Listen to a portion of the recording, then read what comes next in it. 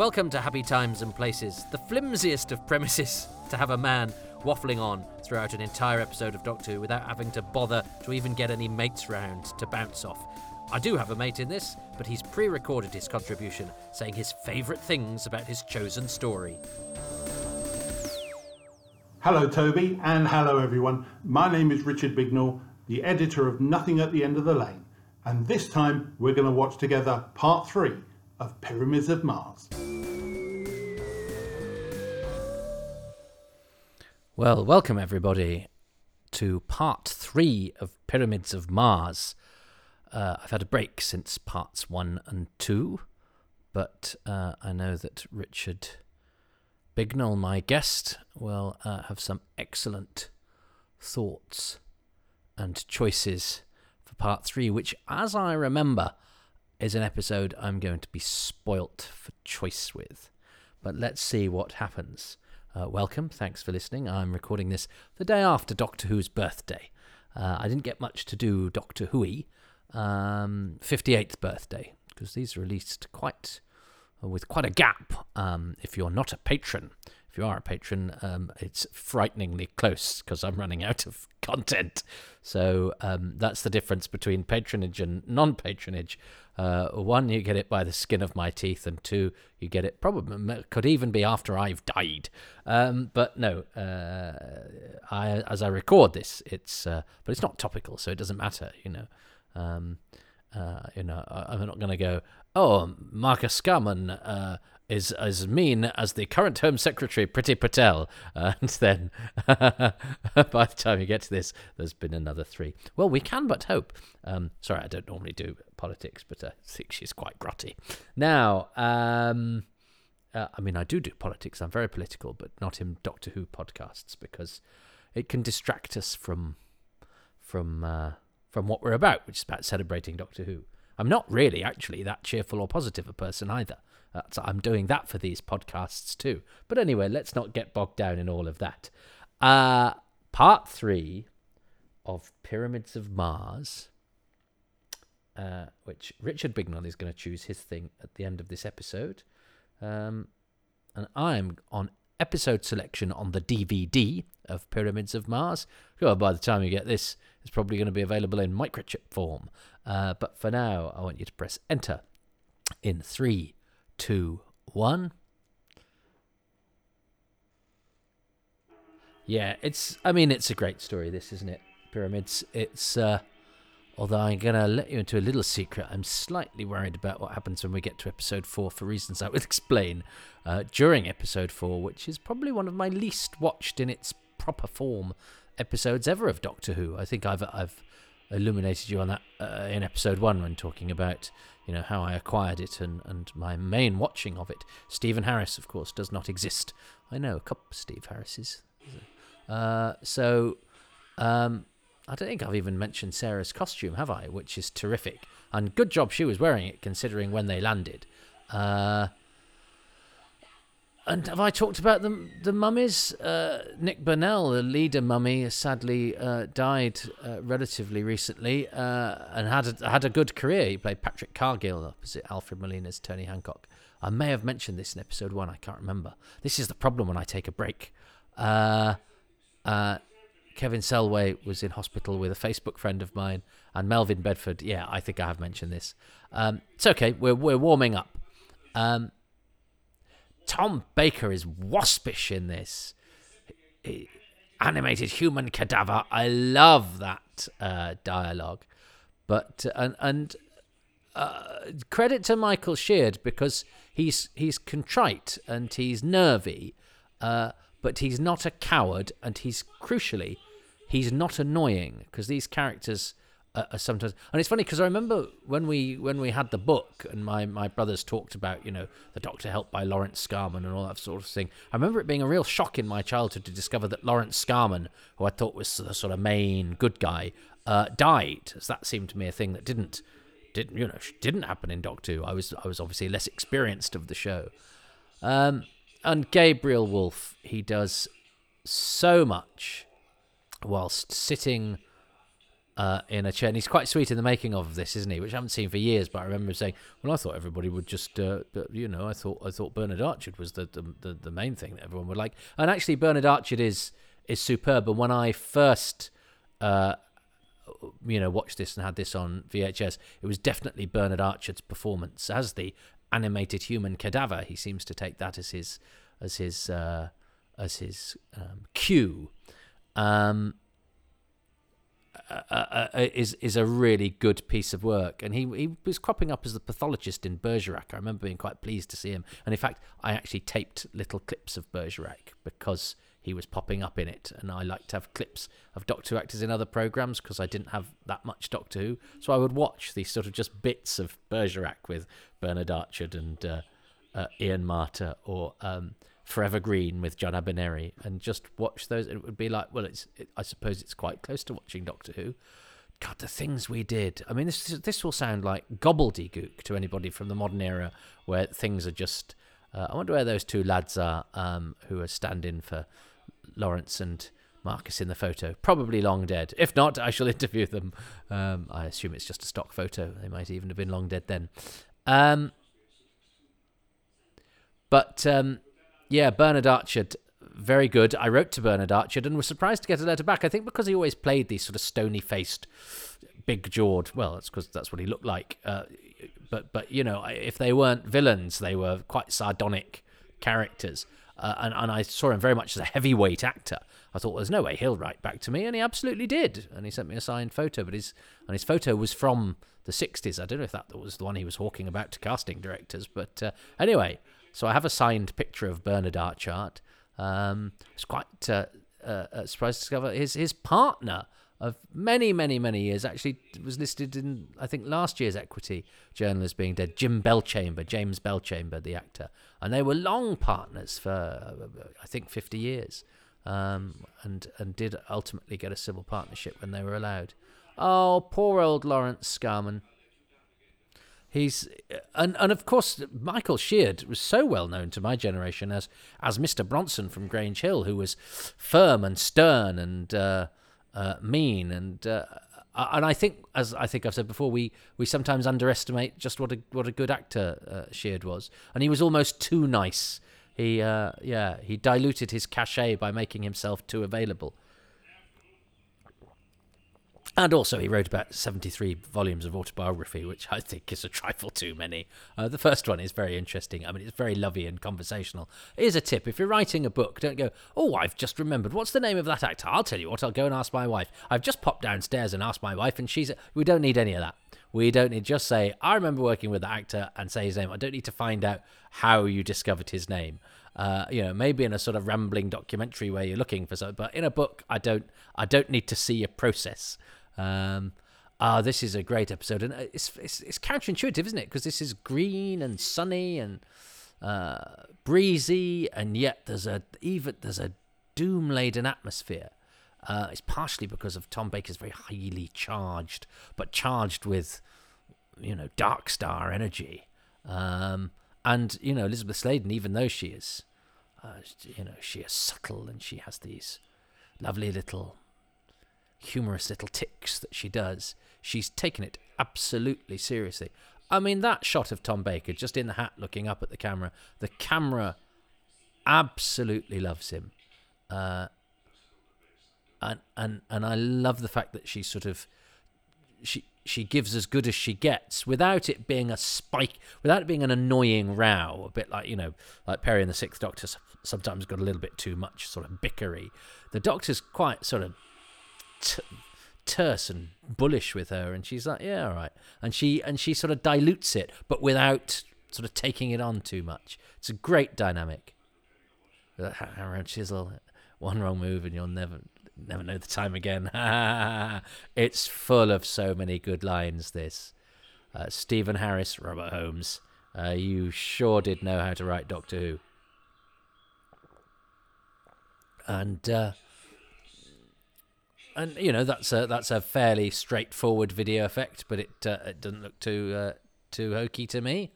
Sometimes trying, but this shot here, this stuff on film out here could be broadcast today, I think, with no You wouldn't change very much about it at all. Okay, there's the inside of a thermos flask, but that works for me as well. In fact, probably kids today don't know what the inside of a thermos flask. Oh, you've probably cancelled them. Sorry, I'm trying to be an edgelord. But no, you don't. You don't know what a thermos flask looks like. I shouldn't think young people. My children don't. They lecture me on world politics. Can they make a cup of coffee? I don't think so. Anyway, that's a story for another day. That's a delightful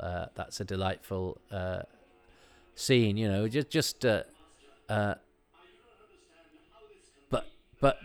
and I like the light on the sarcophagus, especially as it only sort of flickers across the blue stripes and not the grey ones. That's a neat effect. Yeah, that really works. I assume that's some sort of front axial projection, and it's working on the bit of the set that's painted that particular colour, which is I like effects that don't particularly draw attention to themselves until you, as I have done, then just think about it too hard. I don't think that's going, oh, look at this wild thing. It's just a nice piece of attention to detail. He's a very memorable villain for one that's in 2 and a bit episodes, who largely sits on a chair. He's a wonderful. All life is my NAA. All life shall under the reign of Sutek the Destroyer. It's great, isn't it?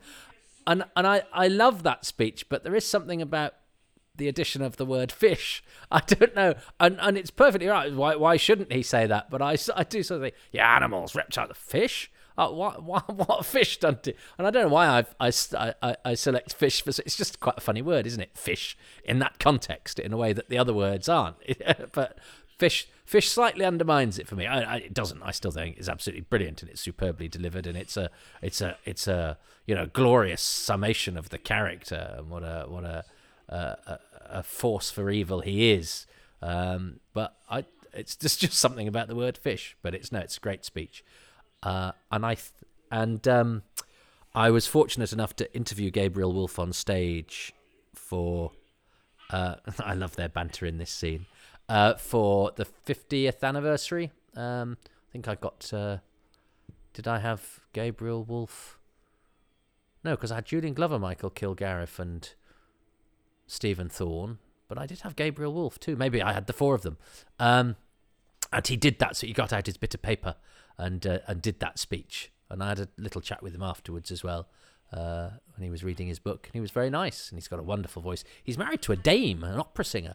I love this. Sweaty. I don't know anything about Gelignite and Sweaty Gelignite, but Tom Baker, I think Terence Dix slightly explains it in the book. He goes, Gelignite, when it's been da-da-da, is sometimes called sweaty, and then but they don't worry about doing that here.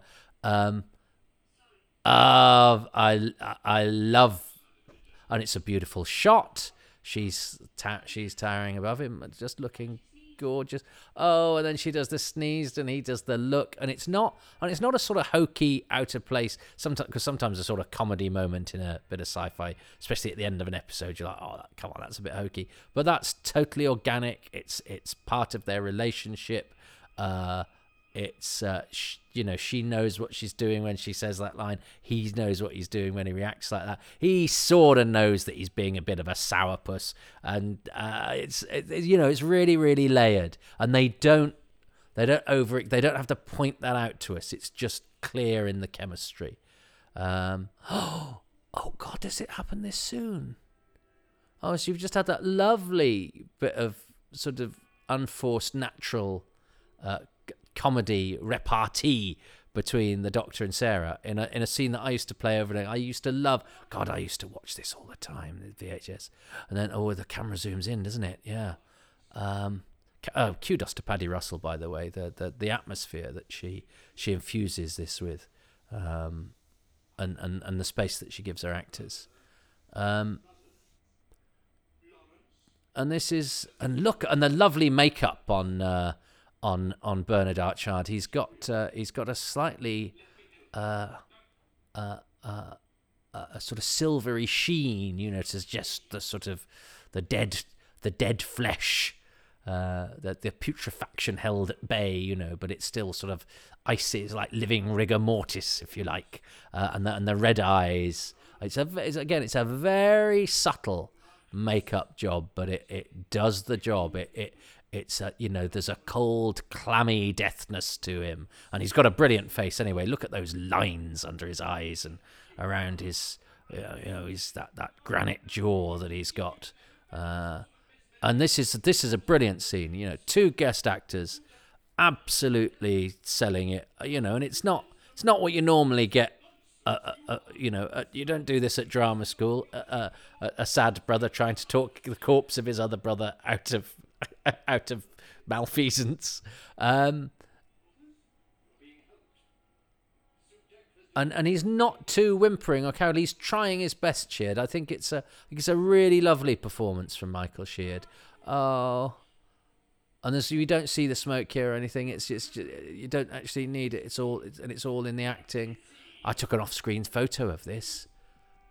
Please, oh, it's so horrible. And that's the last we see of Lawrence, who, you know, looked like he was going to be, especially when he was sort of bounding about the TARDIS with that sort of public schoolboy, you know, burpy laugh that he did, because he was so excited by the time machine. And let's not forget, he invented the electromagnetic telescope, how many other years early it was. So, you know, he could have been, you're the stuff of legend, and instead he sort of dies a rather sad death at the hands of the brother that he refused to accept was dead. You know, he did outlive his brother, really, but had the rather unsatisfying coda of seeing the corpse of his brother he outlived walking around killing his friends. Oh, it's not a nice story, is it? That's a brilliant image. The three mummies outside the rocket. I mean, I don't really buy it as a rocket. It's a triangular tent, but it doesn't really matter because it's actually quite a nice design, and the whiteness offset against the sort of grey sentinels, the grey patchwork, mummified, quilted sentinels. Oh, bless him. And he's rocking away. And this is a grim scene as well, isn't it? Because she touches him and he falls off, doesn't he? He's dead. Yeah. Oh, and the way that the Doctor sort of recoils, it's not an emotional recoil. It's a sort of, oh, that's the dead thing. And he's got a grimness. He's not being unpleasant. He's about to get unpleasant there. Oh, that's so inhuman. And you know, if another Doctor did that, I'm not sure I would let them get away with it. But Tom Baker he started the thing so maudlin with the walk in eternity. It's like he's carrying the weight. It's like he's like somebody's put a turd in Gordon Brown's Horlicks. I mean, he's got that sort of demeanour about him. And he's not being cruel here. He's not rubbing it in. He has the pragmatism of somebody that you know knows the vast scale of the potential death that's available. You know, I prefer this to the scene where Jodie Whittaker's Doctor didn't know how to talk to a man that talked to her about cancer. Do you know what I mean? Because this seems to me to have more sort of doom-laden resonance about it, and it's there, and the point that it makes while it does it tells you something about the Doctor. And I know that other scene did that as well, but I just didn't think that one worked. Whereas this one does, and Tom Baker's, the fact that you sort of sense that Tom Baker has heard the echoes of hell in his ears, and has had to learn to shut them out. And that he's troubled by it, but he's not gonna, he's never gonna share that. I'm not sure. I mean, it's one of the first things Doctor Who ever did, isn't it? Put Ian in the Dalek, which I'm not a great fan of, and we've had it recently with Peter Capaldi in Davros's chair, which I'm not a great fan of, and now we have Tom Baker dressed as the Mummy. Which sort of emphasises that they're men in costumes, and they're such good costumes, and they've gone to such a length to not having an entirely human shape by having that sort of breastplate and the sunken eye bits, which, of course, Sarah has replicated. How has she done that? Well, because she's using the same costume that Nick Burnell or Kevin Selway or whoever is wearing on Tom Baker.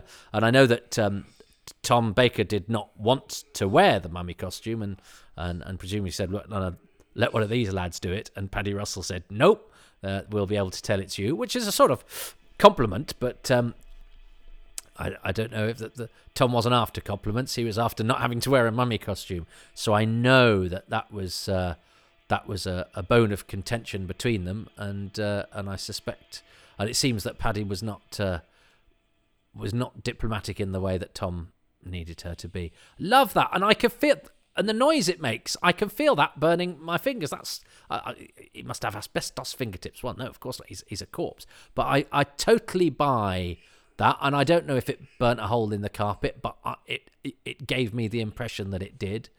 Isn't smoke brilliant? That sort of smoke, dry ice smoke. I mean, it was just having that in a scene was exciting for me as a kid.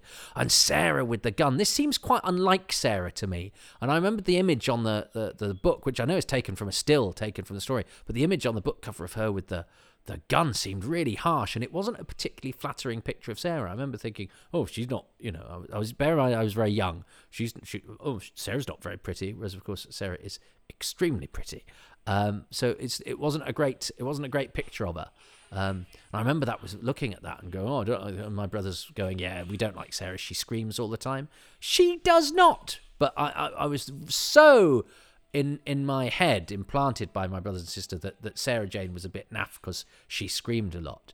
That, I remember not having particularly high hopes for Sarah when I started, discovering past Doctor Who, because that had been the lie that I had been sold. And so it was only after watching a couple of Elizabeth Sladen ones that I went, I think I've decided that my brothers and sister don't know what the hell they're talking about, and she is amazing.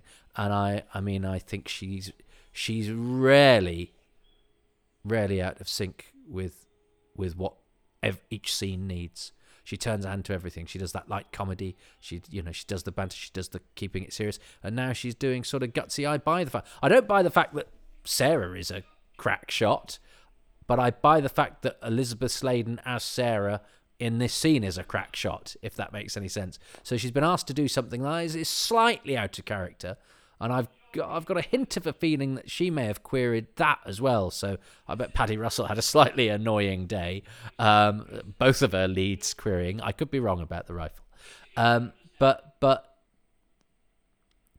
they both. And it's interesting that even if they are doing something that they're not happy with, they both actually do it with absolutely the right level of intense drama. To make it work and to make it, and I didn't really query it first time around. It's only because I'm so familiar with this. I even love that shot, just the shot with the three mummies. I don't quite buy the Doctor as you would think that somehow Sutekh and Marcus Scarman are in somehow mentally simpatico with their servitor robots, but okay, especially if he could do that. If in a split second he knows to hold an explosion, why doesn't he know they're over there? But anyway, it's fine. I'm thinking about it too much. It's just I think this did always slightly niggle me, and you can sort of tell it's Tom Baker. He does move a bit like Tom Baker. I think Paddy Russell had a point. I'm slightly annoyed with myself for using people's Christian names. I think if you're talking about a piece of work, you talk about Baker, you talk about Sladen, but and I don't like, and I write for Doctor Who magazine, I don't like Doctor Who magazine using people's Christian names when they're doing an interview or a review or whatever, because I think if you're writing a serious article, you need to be objective, and you refer to people by their surnames. We're not a gang, they're not our mates. And when people refer to Pat, I don't know Patrick Troughton, he's Troughton. But this is just my own snobbery. I'm not saying I'm not going to be remotely consistent about this. But my feeling is I should always say the person's surname. But I have met some of these people. But none of them are my friends, so I should be able to And as I say, yeah, when somebody calls Hartnell Bill, I think, what are you doing? He's Hartnell. But that's if they want to call him Bill because they consider him their friend, or because they want to call him Bill, they can, and it's none of my business, and I don't actually really care. But my preference is to do. I think that shot of Tom Baker isn't that on the back of an annual somewhere? That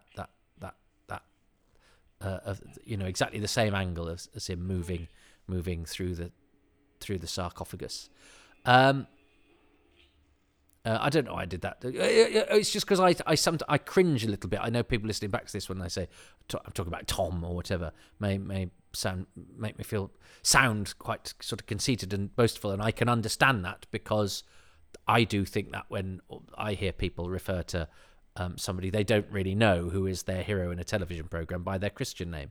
But I have been lucky enough to do quite a bit of work with him recently, and I do call him Tom.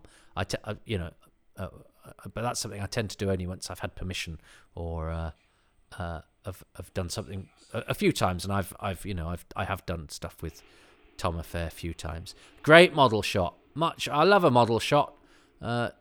Although the flames are too big, aren't they? Yeah, the flames look slightly too big because obviously they're the size they are on a model which is bigger. I don't know. They just seem slightly out of shape compared to the thing that they're on. Now, is that the clip? Because I remember at the end of Who's Doctor Who, the documentary, it goes, "No, Doctor, you shall not die yet," and then it goes into. But of course, that's ending the documentary, saying, this is the end of the documentary, and you shall not die. You will carry on, and there'll be more Doctor Who. So I was never quite sure where the cliffhanger was, and I'm still never am quite, because as I say, I've rarely seen this in this form. So yeah, it's when the Doctor, and he does do that, doesn't he, Tom Baker?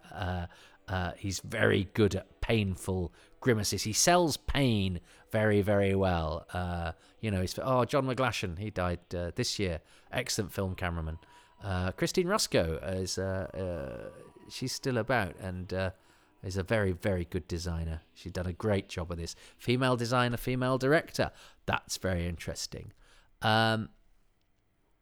So look. Ooh, I love the bit in the hut. I love the whole dynamic with Elizabeth Sladen and Tom Baker. I love Gabriel Wolfer-Sutek. I love Bernard Archard as Marcus Scarman. Love the dialogue. Animated human cadaver. Maybe he sneezed. Like, what is it, mending a wristwatch with a hammer and chisel?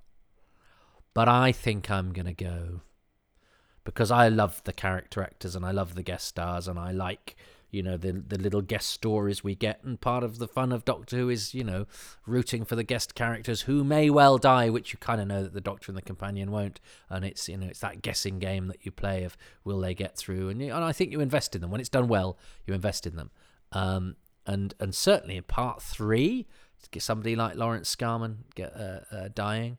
Oh, but the Doctor's reaction to that as well is great. That Inhuman, which is so against my view of what the Doctor is, and yet it totally works because it also ties in with my view of what the Doctor is, which is an aloof, detached alien, but he's also supposed to be my friend, and I didn't see that alien stuff in him so much when I was a kid. I didn't think, did I don't know, I didn't analyse it, but Tom Baker is so good at that detached doom-laden alien stuff, and it's because and yet he, as I say, he does it without coming across as a git. But no, my thing is the two guest actors facing it off. It's a beautiful scene. It's really well acted. It's really desperately sad. You care. You even care about Marcus, and he's been dead since the first scene. It's the scene between Marcus and dead Marcus, live Lawrence, soon to be dead, soon to be joining their number. Yeah, it's when it's the scene in which both the Scarman brothers are finally conjoined in death.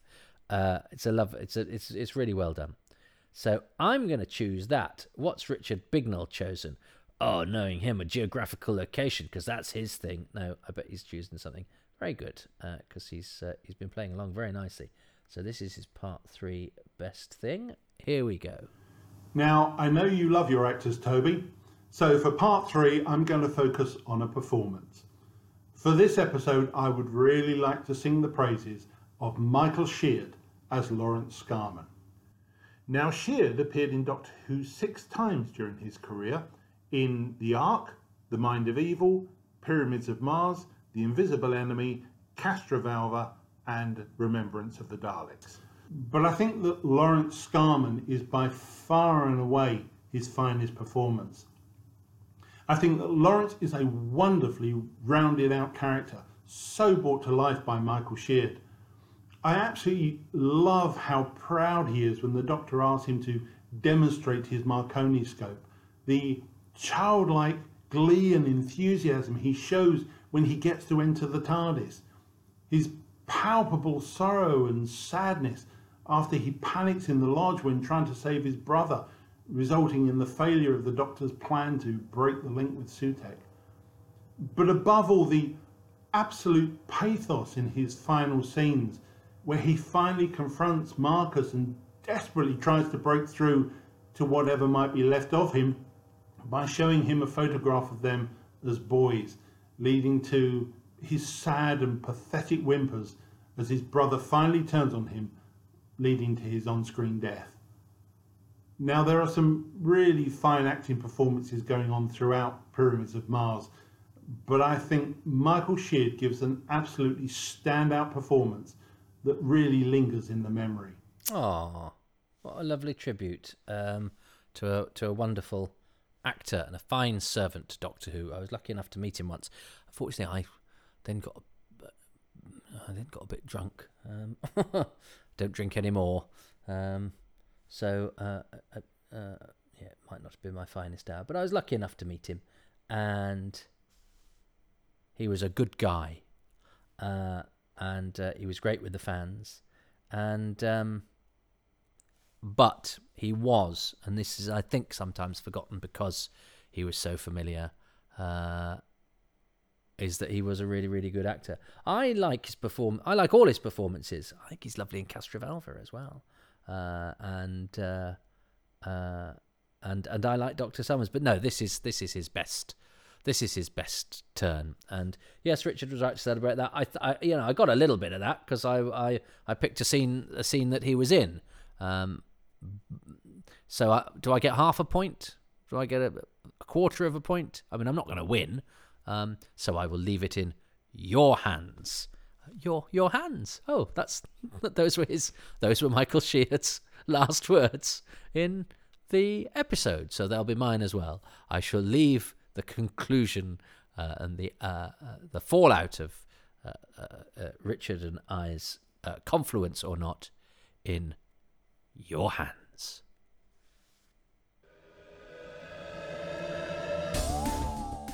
Well, thank you ever so much for listening to Happy Times and Places, which is presented by me, Toby Haydock, and my special guest, Richard Bignell, who can be found on Twitter at Nothing Lane.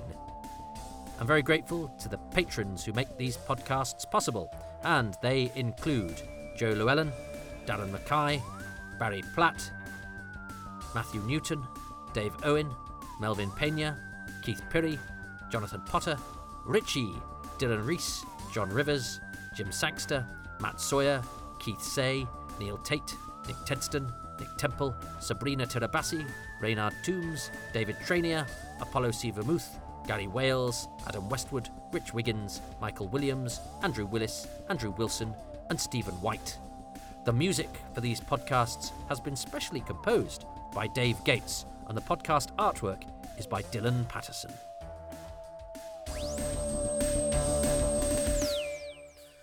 So you want to be a patron? Well, maybe you do. Maybe I've tempted you by the way I read those names out. Well, you can go to patreon.com/Toby Haydock, where for as little as £3 a month, you can get early releases, bonus material. I've started to open up my archive of little bits of video that I've taken at little, behind the scenes places and things like that. But I've also put on some extended comedy stuff there and some exclusive podcasts that are just for patrons. And in fact, somebody had the suggestion in the monthly AMA, that is also a patron exclusive. AMA means Ask Me Anything. I'm down with the kids and know the lingo. To maybe start doing commentaries on other shows, which I will do, I think, but that will, again, only be for patrons. Oh, yes, only the elite core can know what I think of an episode of Cleopatra 2525. I've still not seen a whole one, but I'd quite like to. And more, perhaps importantly and usefully, Quatermass, of which I do know quite a bit and I've done a lot of research for. And probably somebody suggested Blake 7 Gambit. Why not? So you can pop along to Patreon for all of that sort of stuff. As I say, £3 a month, although you get a 10% discount for signing up for a year. Or you could go to Ko-fi.com. There's no goodies there, but it's not a commitment. What it means is that if you enjoy one of these and think I sound particularly hungry, needy, or in need of a metaphorical coffee, you can put any amount into my metaphorical cyberspace coffers just to say thanks, or to say that you've liked it, or whatever. It's the modern way of doing things. I feel terribly awkward at asking and mentioning it, but if I don't, people probably won't. And it's this sort of level of professionally rendered obsequiousness that is what really needs money paying for, isn't it? I thought I'd actually started this coda quite well, but it's sort of run away from me a little bit. Not to the extent that I'm going to re-record it, though. I think I'm giving it a certain ramshackle charm. That's how I think I'm going to package it. So go to Ko-fi to, really put the sheen on this golden material. But if you can't or don't want to do either of those things, then that's completely understandable. I am just grateful to you for listening. But if you are a listener and you enjoy this stuff, please go to wherever you get your podcasts from and give this a 5-star rating and perhaps a couple of lines of review, because that will just help other people find it, and then they will listen and hopefully like it too. I am actually a professional comedian, and do that old-fashioned thing called live comedy. Every Tuesday, 8 p.m, Manchester, Excess Malarkey Comedy Club. It's been going 24 years, and I have been the resident MC since day one. That's a career trajectory, but it's a good night, and it has all the best comics in the land playing for as little money as possible. It's run on a non-profit making basis. And so, you get bang for your buck on a Tuesday night, and it's at 8 p.m. in Manchester. And if you can't do that because of geography, inclination, or other reasons, you can enjoy it online at twitch.tv/Excess Malarkey, where we have an online version. It's not the live stand-up show, but it's comics performing live from their living rooms. But they're comics we get from all around the world, and we do a little bit of an interview and other stuff, audience interaction, because on Twitch you can heckle via the medium of typing. So that's a new thing we started doing in lockdown, and it proved very popular. So we're carrying on during real life, but only on the first Sunday of every month. Twitch.tv/Excess Malarkey. Hopefully see you there.